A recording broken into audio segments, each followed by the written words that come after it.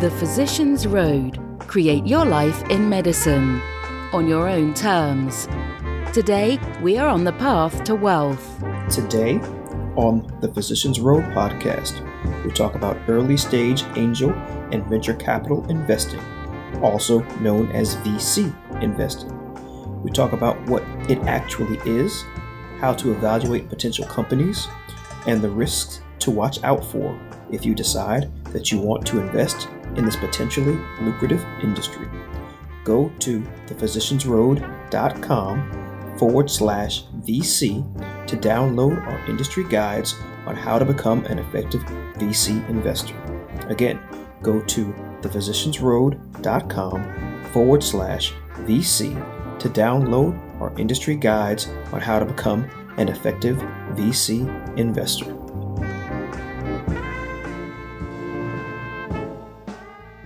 The Physician's Road is brought to you by Vernonville Asset Management. Vernonville Asset Management was created to help physicians build wealth and create income beyond Wall Street. Through our exclusive private investments, doctors can begin to free themselves from the burdensome regulations in healthcare by creating income streams independent of medicine. Go to IncomeBeyondWallStreet.com to get your free report, Wall Street's Biggest Lie. Again, go to IncomeBeyondWallStreet.com to get Wall Street's Biggest Lie and free yourself today. Welcome, everyone, to the Physician's Road podcast. I am Dr. Eric Tate. Today, we're on the path to wealth, and I am so happy to bring some new friends that I found in a recent project that we were working on. And so many of you all may know that we've just kind of begun to explore the angel investing, VC investing world. And whenever we move into a new space, I always like to find experts who are in that space to try to guide us and give us more information. I'm a firm believer in mentorship and talking to people who are further down the path than I am to try to go ahead and help us move around some of the landmines that are out there. And so as we personally move into this space, what I want to do is bring to you all, the Physician's Road audience, the things that we learn along the way. And so today we're going to do angel investing, kind of VC investing from an early stage standpoint. And what I mean by that is we're here with Durg and Sujata from Nightscape Ventures, and they are an early stage VC company that has just started in the Houston area. And what drew me to them was the fact that they really just came from the investing side of the world to start their own fund, and they have very unique backgrounds in this process. And I thought that, wow, this would be great for people who are just starting out, because many of us are in that same space. We've made maybe one or two friends and family investments in small businesses that we were looking at. I think this would be a good way to learn how to more systematically go through that process so it doesn't feel like we're just kind of spraying money at a wall. And so let's just dive right in. So Durg and Sujata, please kind of tell us about yourself. Give us some of your background, kind of your educational background, your professional backgrounds, so the audience can get a sense of kind of who you guys are. Great. Hey, Eric, this is Durg Kumar. Glad to be on your podcast. My background is 25 years in corporate finance. Started off my career in sort of the Fortune 500 space with fairly large companies like Westinghouse and Black & Decker, and then moved in the latter part of my career into the middle market private equity space, and had a successful exit as a CFO a couple years ago of an oil and gas technology company. And decided I wanted to pursue something different in my career after that time, and so started a venture fund last year, and we can continue more details on that as we do the discussion. And so let me clarify: when you say a successful exit, what does that mean exactly? Sure. The company was held by a private equity firm, and then it got sold to an industry player. As probably most of your audience knows, there could be a number of exits. When a company exits, it could be sold to another industry player. It could, if it's a private company, it could go into an IPO, or if it's a public company, it could go back into a private mode. So a number of options. So in my case, it was a company that was held by a private equity firm that after holding on to the investment for 5 years, they made a sale to another industry player. Got it. Thanks. That's a good clarification for that.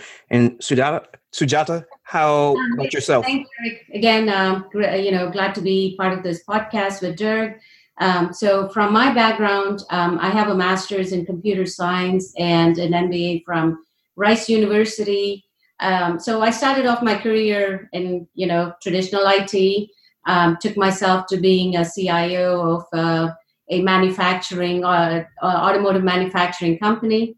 And after that, decided that, I wanted to kind of run technology companies, not just do the IT aspects of it. And so I had the opportunity to do that through running a business development for a large technology company. And that led me to actually coming in contact with the CEO of another company that I got to then later run. So after doing these stints of running technology companies in big and small companies, I decided that I would start my own consulting practice to help companies understand technology, adopt technology, leverage it in their operations. So I've been doing that through my company since 2014. And when we started our fund, it was a natural segue for me to partner with Dirk and run this fund. Perfect. I actually think that's a perfect segue into how did you all begin kind of your personal investing journey in the space, and then in the kind of angel and VC investing space? Sure. A little bit of a story about our son. He went to UT Austin, graduated in 14, and then went to work at a large company for a couple years, and then in 2016. He co-founded his own startup and moved up to New York.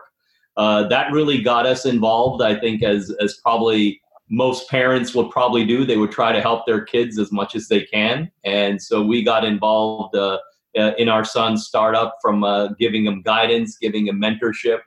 I think very much similar to what both of us have done in the corporate world. In the corporate world, we try to obviously mentor and coach people that are on our team to make them successful. That way they will help us be successful. And that's really what got started us on this journey from that perspective. Is there anything else you'd like to add, Sue? No, and both of us have been in large corporations, kind of been part of acquisitions and divestitures. So investment was part of our core competency, but part of a bigger company portfolio. Through our son's company, LoftSmart, we really got into our startup world, I would say. Other than just angel investment, we actually got into not only investing in our son's company, but also guiding both Sandeep and his co-founder and really, be part of their success. Got it. And beyond what you've done with your son, have you done any other early stage startups? Pretty much that was the one that we started with, and then after my exit 2 years ago, started talking to a number of my sort of corporate buddies in Houston.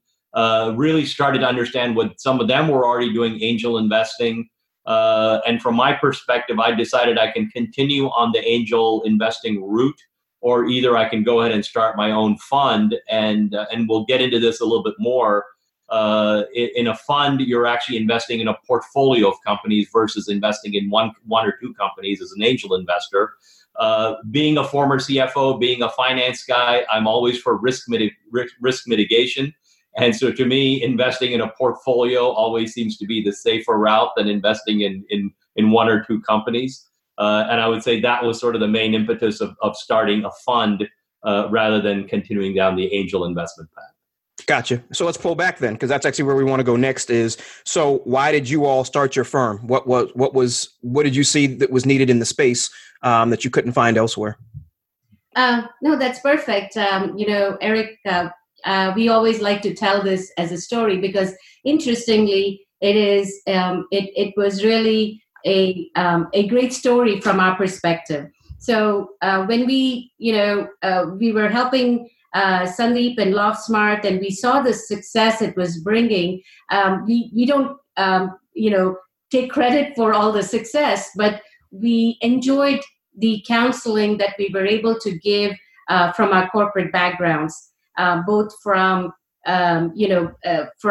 operational point of view, from really an organizational point of view and people point of view. there were so many things that we could help our son and his co-founder with.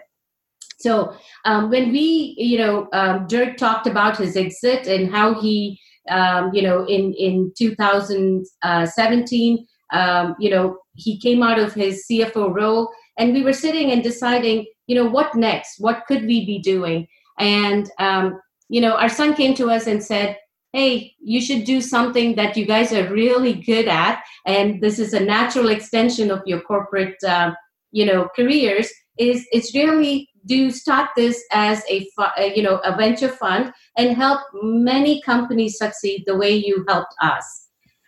So that got us thinking, and both of us love to get outside our comfort zone, reinvent ourselves. That is in our DNA. So we weren't worried of doing something different.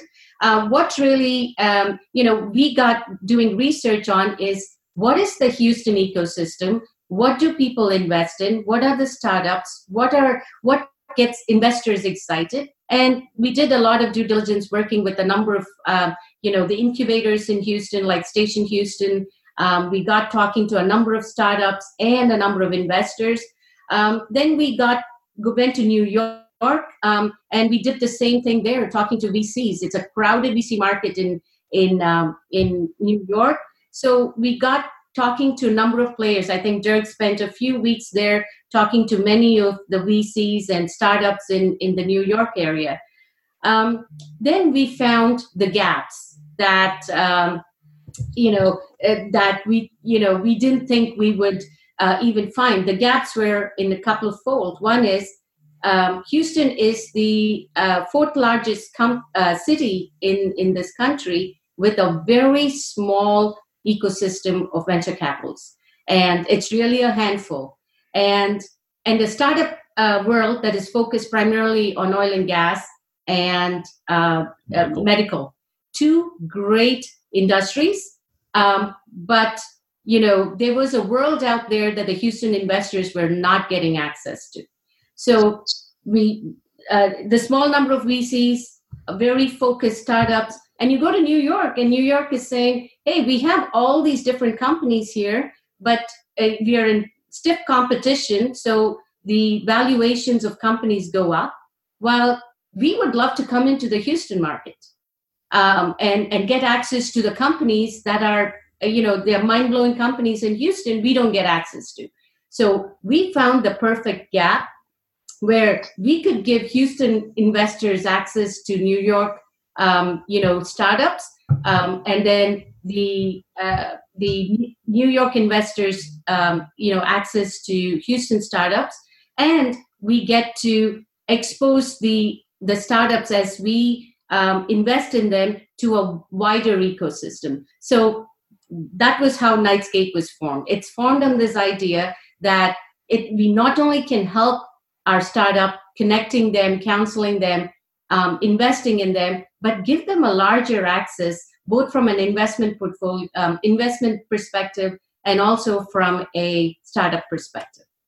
Got it. Perfect. And so that's a great overview of kind of who you guys are and why you are in the space. Now, let's take it back up to 30,000 feet, because many people are going to be listening, have no clue what this space is. They've heard the term angel investing. They've heard the term friends and family investing. They've heard the term venture capital investing. Let's just walk through for a few minutes what those different processes are, and let's just take it chronologically. And then if you can add in also kind of usually the amounts of money that are going into companies during those phases, so someone can have a clear understanding of what this space looks like. Sure. Okay. Yeah, I'll take that one. So basically, and I'll sort of here and there talk about our son's experience, because I think that's very much of a parallel of how these things work. When a founder has an idea, whether it's himself or maybe him and a group of his friends or buddies, they have an idea and they say, hey, we want to get this off the market. Well, as we all know, it's difficult to go to a bank. It's difficult to go to strangers and say, give me money. The easiest is obviously to approach friends and family, uncles, cousins, grandparents, parents that obviously see past your idea, and they just obviously want to invest in you, the person.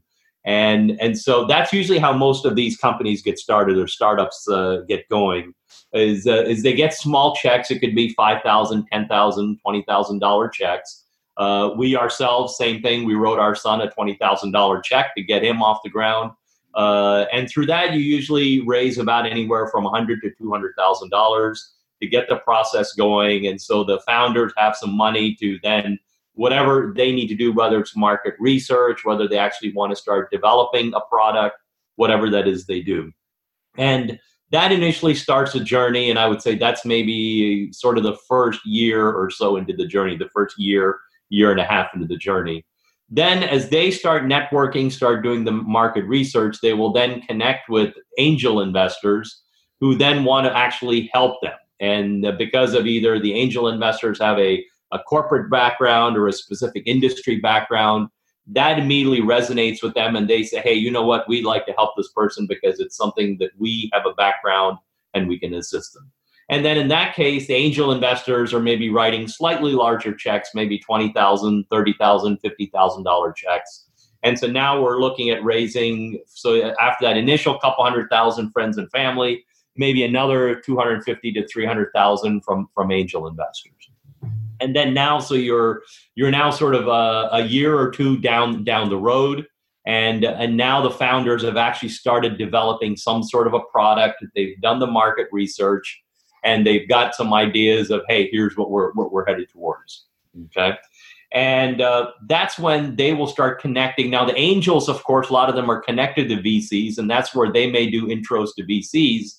And the venture capital funds, they'll usually come in only after there is some sort of a product and the market is there. So if it's still very much in limbo, the VCs will stay out. So the VCs will come in, hey, looks like you've got some product. You don't necessarily have to have any revenue. You may not even have any customers, but you have a general idea of what the product is, what the market is.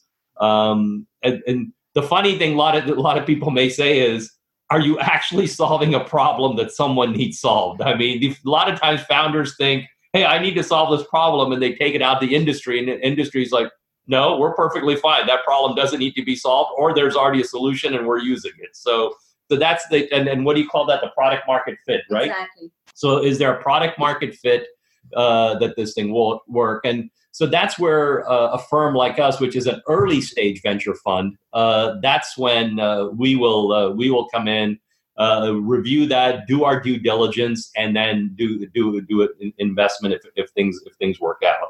And in that case, you're now looking at to about a couple years down the road, now raising anywhere from maybe $500,000 to $1 million. So you had sort of that first couple 100,000 friends and family, another 100,000 from angels, and now you've got maybe anywhere from $500,000 to $1 million on the early stage VC funds. And then if the company succeeds, the early stage VC funds then intro the founders to potential customers, and then they actually start doing pilots and demos, and then start to get the initial revenue. Normally, somewhere around anywhere from $500,000 to $1 million of annual recurring revenue (ARR) is when the bigger VC funds will start noticing, and then that's when they will start coming in. And some folks in your audience may know Sequoia or Kleiner Perkins or some of the very big SoftBank, a lot of the very big VC funds out there. That's when they start noticing, and they will come in. And the way they notice is an early stage fund like us, we have those relationships. So we're connected with a lot of the bigger funds, and the bigger funds look to us as sort of a feeder system for them, that we are doing some of the initial due diligence and the investing. And then once we've vetted it out, and then we sort of look at the bigger VC funds and say, hey, look, these guys I think are onto something, and there could be a successful journey ahead. That's when the bigger VC funds come in. And then, of course, from there, the checks are anywhere from a couple million up to hundreds of millions. So it goes from there. So hopefully that gives your audience a sort of perspective of the journey from sort of the beginning to a Series A, Series B level of investments. So yes, and then we're going to clarify some points. So let's move back to valuations, right? Because it's a conversation you and we had, right? Just so people can understand. So many of the people in the audience have given people money to do something, right, but may not have thought about what piece of the company they're getting for doing that. So can you walk people through kind of what they should potentially be thinking about when they're giving people money to do these some kind of project, whatever it may be? Sure. Usually, obviously, when something is starting out, there's no valuation. And then after there is some sort of a development of a product, there's an understanding of a market. It seems in the early stage of most companies, startups, anywhere from a $2 to $5 million valuation seems to be what's, if you Google this and you see it in the marketplace, that's pretty much standard, anywhere from a couple $1 million to a $5 million valuation as a starting point. And whether it's on the lower end of 2 million or on the higher end of 5 million will depend on the expertise of the founders, the type of technology, the marketplace. Some of your folks in your audience may have heard of the term blockchain. Blockchain gets a lot of buzz. And so the minute you say, like any other investments, a lot of it is hype. And sometimes if there's hype around something like blockchain, that'll tend to maybe migrate towards a $5 million valuation versus a $2 million valuation. And so that's a lot of what drives that. And that's sort of where the initial valuation starts. And then from there, as they start developing their product, it is then really developed. It's a determined of, like anything else, of demand. If there's only 2 VCs at the next level that are interested, then the valuation may only creep up to 7 million. If there are 10 VCs that are interested, then the valuation may creep up to 15 million. So again, a lot of it is a supply and demand situation. Is there anything else? Is that good? That's pretty much how companies get valued. Yeah. And so just so those of you that are listening, because it took me a while to wrap my mind around this, coming out of the real estate space from an investing standpoint, it's very much like a cap rate in real estate, meaning the market is going to determine what your valuation is.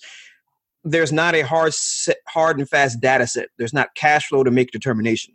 So for those that are even looking in this space, you have to understand there's an ephemeral nature about this, that if you're a hard kind of asset investor or a hard kind of a real asset investor, it can take a little bit of time to get your mind around how these numbers get determined. And so, I'm still in the process of trying to get my mind around it in many ways.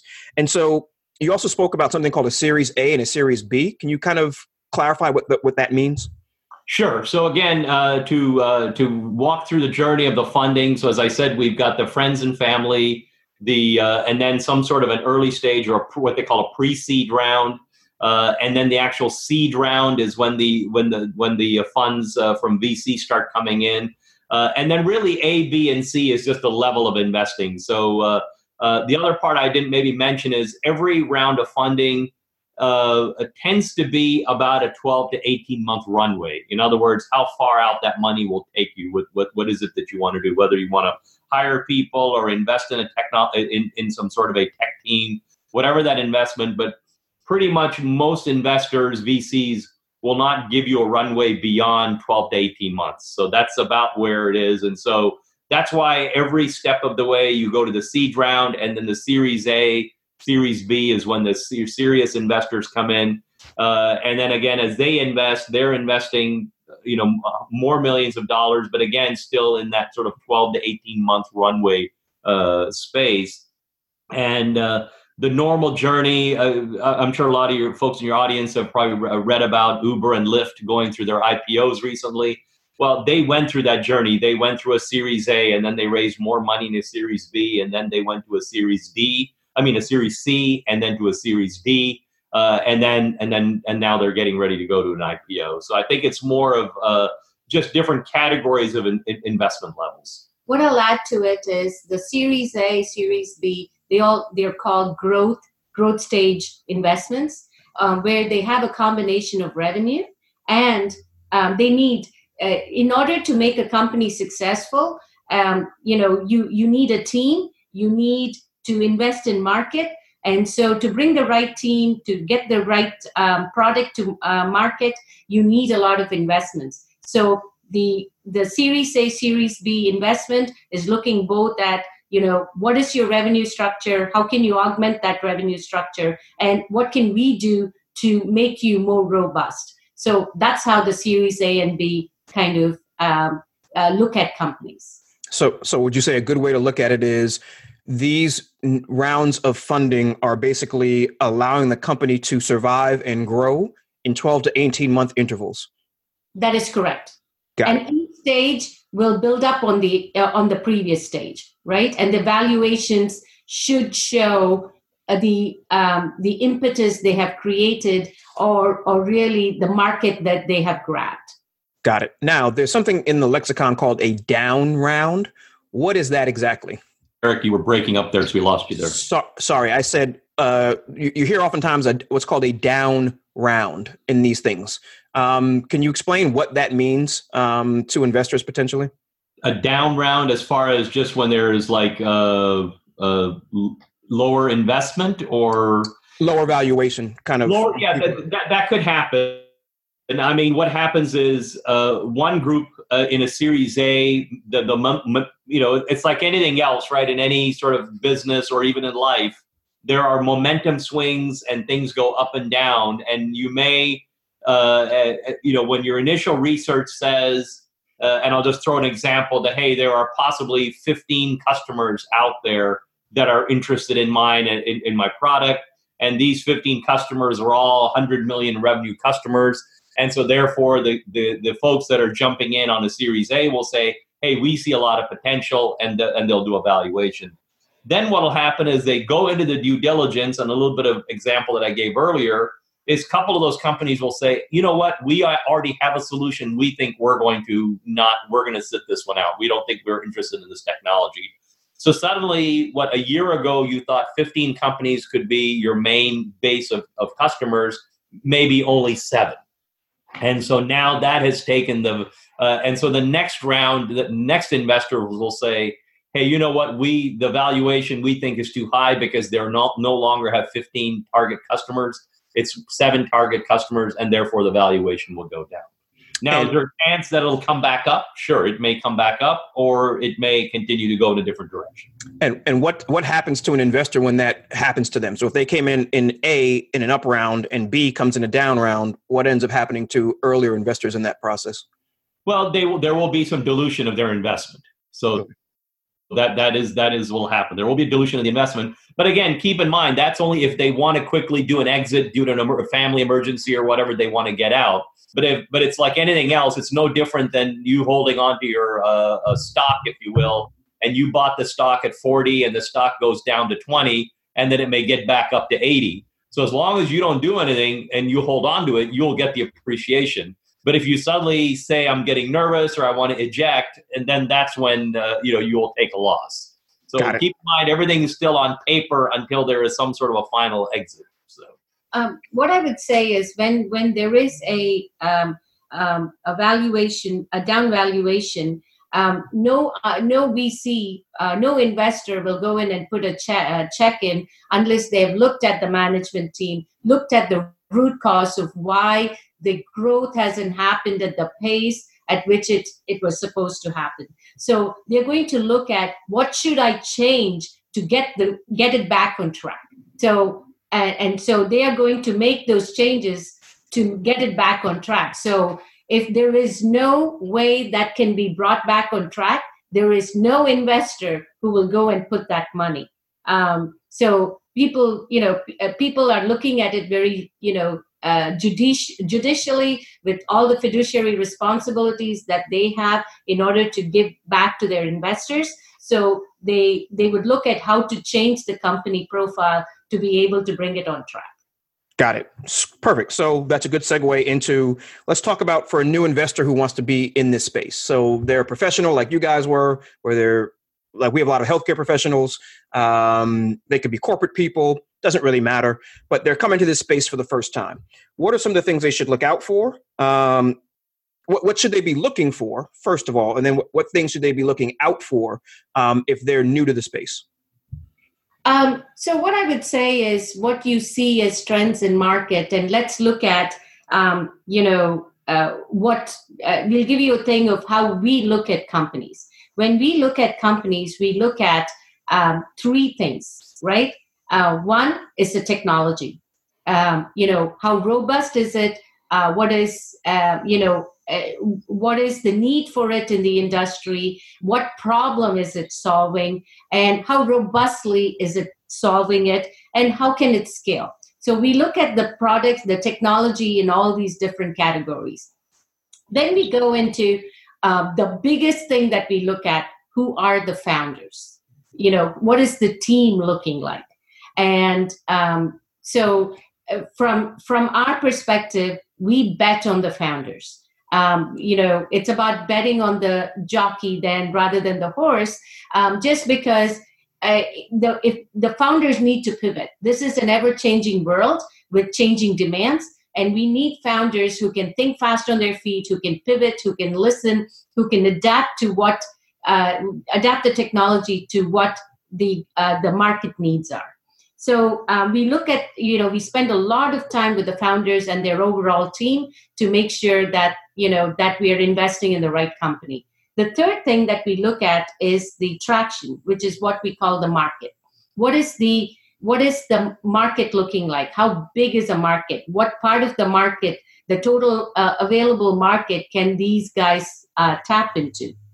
So, and we do our research on the market, talking to various contacts that we have in that particular industry, or we would reach out to SMEs to go and look at, hey, there is this product, is there a market for it? Or is that a hammer looking for a nail, or is that really a lot of pain points in the industry this technology is going to solve?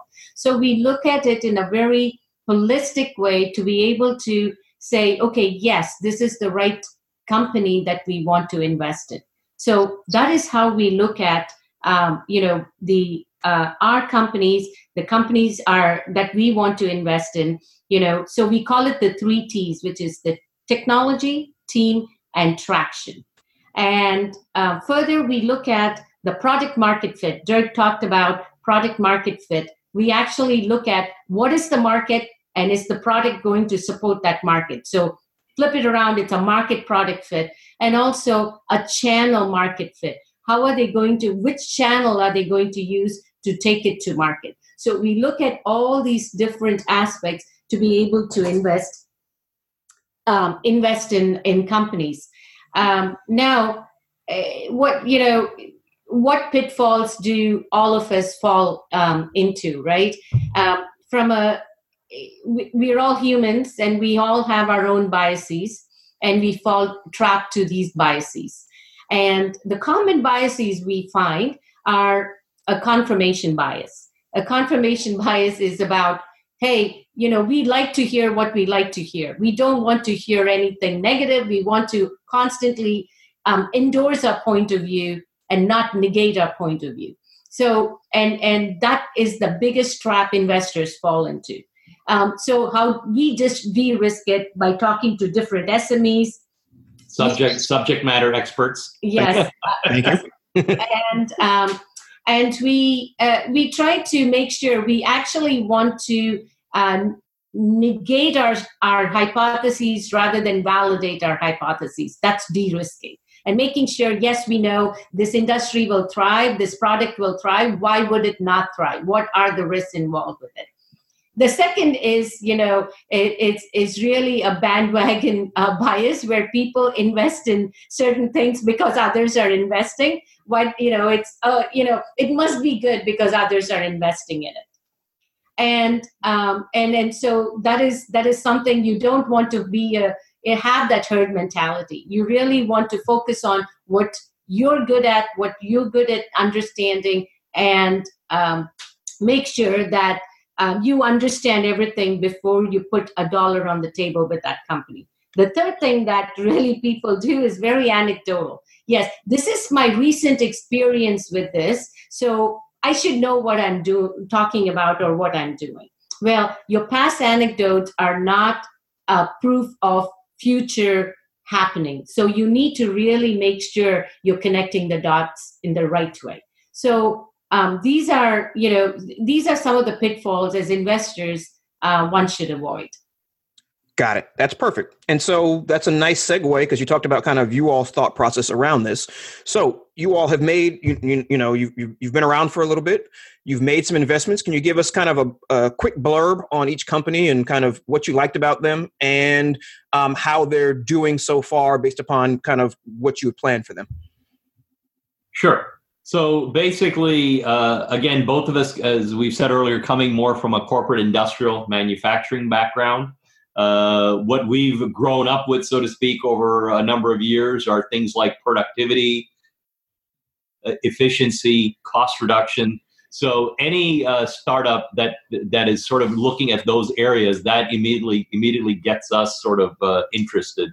So there were two industries that we invested in early last year in 2018. One was in the insurance industry and one was in the shipping industry.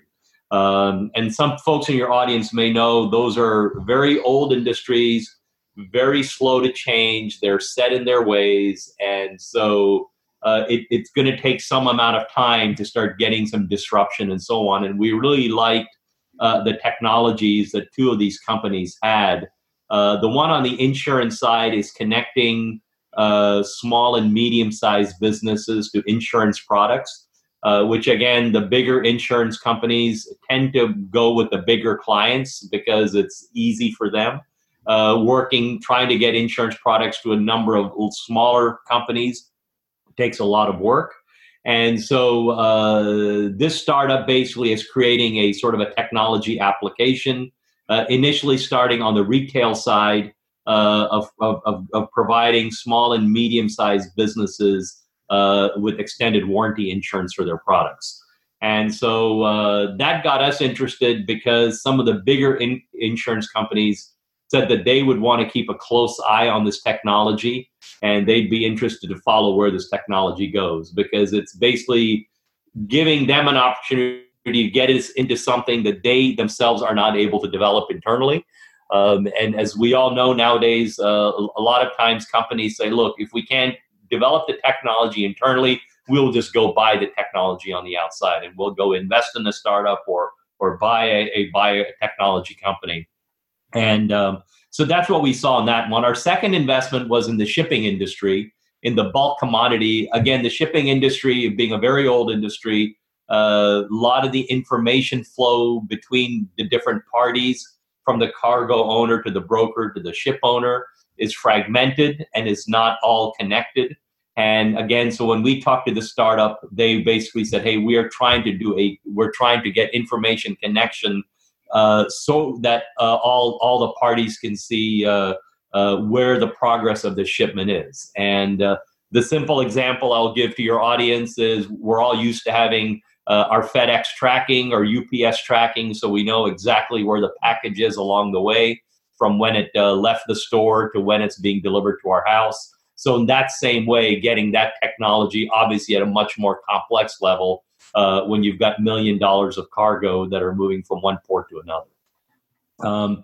So those are the first two investments. You want to talk about the next two after that? Yeah, sure.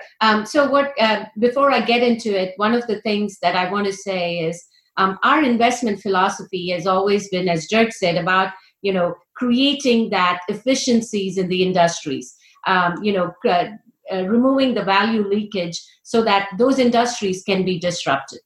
And the same way, one of our key passion is about social causes. If we can make money for our investors while changing the world a little bit at a time, we love that. Social causes are very important to us. So when we look at companies, whether it is the two companies he talked about, is about bringing access where access is not available today, whether it's insurance companies, insurance provided for small and medium businesses where there was no channel for bringing insurance, warranty insurance, or to because a couple of the others I'm going to be talking about where we were able to, where these companies are trying to, attack a social cause. So I'll go with one of the supply chain. It's called ethical supply chain. It's about connecting all these providers, the sourcing companies around the world that have the capabilities, whether it is providing garments, it's providing and material, whatever it could be, that they have this cottage industry, whether it's in India or Bangladesh or Kenya and Nigeria, but these companies have no access to the large supply ecosystem in the world. So to the market is actually sourcing those those materials or those garments, procuring it from all these areas and bringing it to the Targets, to the Bloomingdale's, to the Macy's of the world. And they do it in such a way that they're promoting ethical values, whether it is child labor, whether it is, how the laborers are treated in that particular the working conditions within those environments. So they make sure that all that is upheld while giving them access to this overall big retail environment around the world, whether it's United States or Europe. So it's, those kind of, access is very hard to get. And that was something that really interested us about this company and what the founder was trying to do. The second one, a very important cause to both of us, is about how you can improve hiring of minorities and hiring of women within companies. Promoting this and promoting diversity in a workplace is very, very important to both of us. And when this company that was leveraging technology such as artificial intelligence and machine learning to actually remove biases in hiring, so that the hiring, the recruiter or the hiring manager within the company is actually looking at a holistic profile, the experience of the person, what they have done, not what gender they are or what race they belong to. And unfortunately, I would say people tend to follow their biases, not because they want to, because that's what they're used to. And so if you remove that, then you're going to just provide the right people for the right position, irrespective of what race they belong to or what gender they are. So this company, again, very successful in showing that they were able to improve hiring, women hiring by about 90% in their first pilot, was really appealing to us. The third one, the last one, do you want to talk about? Yeah, the last one is in creating a digital platform. Again, some of your audience may remember that last year Toys R Us filed for bankruptcy. And so with that bankruptcy, there's now a void in the baby goods market. And so this company that we invested in is basically creating a digital platform for baby goods, direct to consumer.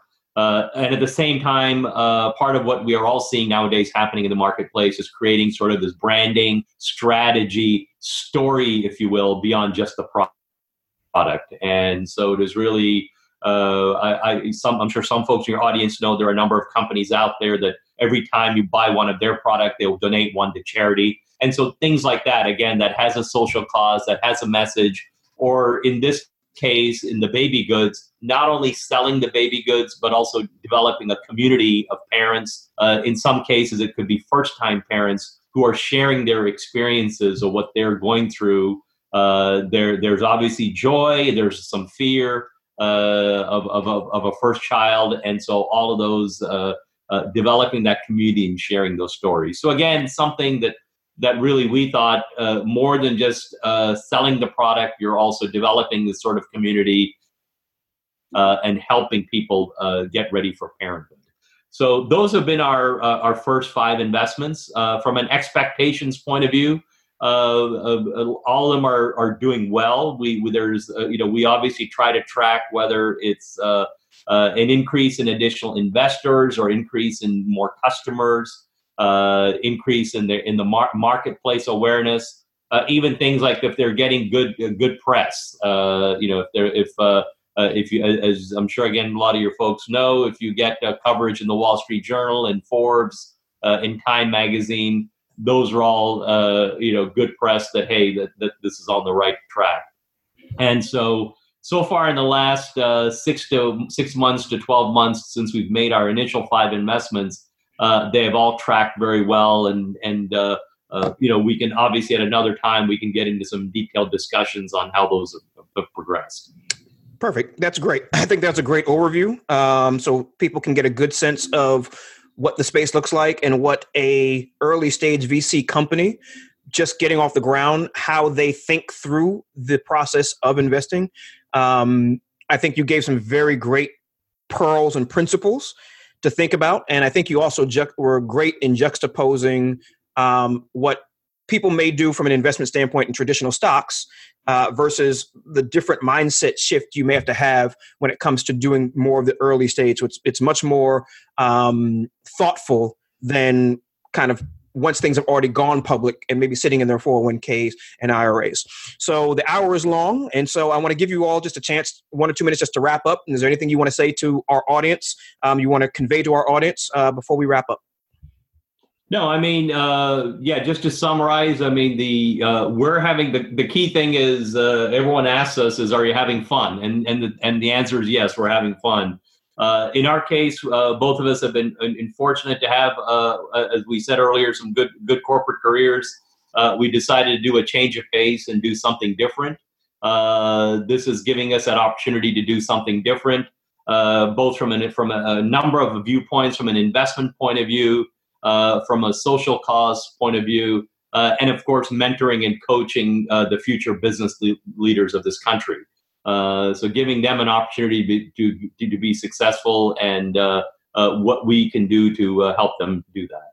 Got it. And I would echo those sentiments. And from my point of view, I'm doing exactly what I'm passionate about is, investing in technology that is going to change the world. And also as a woman, I love investing in women founders. And we'd like to say that 2 to 3 of our companies are run by women. So that is always exciting for me to be promoting women in this space. And the third one, Dirk talked about it, is social causes. And we're looking at a couple of more companies that are highly socially driven. And we are super excited about looking into investing in them. Great. That's perfect. I think that's a perfect way to wrap up. That's very much in line with our ethos of using our investment dollars, not only to make money, but also to make the world a better place with those dollars. So I think you're going to put together a white paper for people to be able to download just about kind of early stage VC investing, kind of summarizing the things that we talked about. And so it's perfect. And so what everyone should just do is go to thephysiciansroad.com/VC. So just the letter V, the letter C, and we'll put it on there where you can get that white paper that will talk about kind of angel investing, early stage investing, so that you can have that kind of in front of you from that standpoint.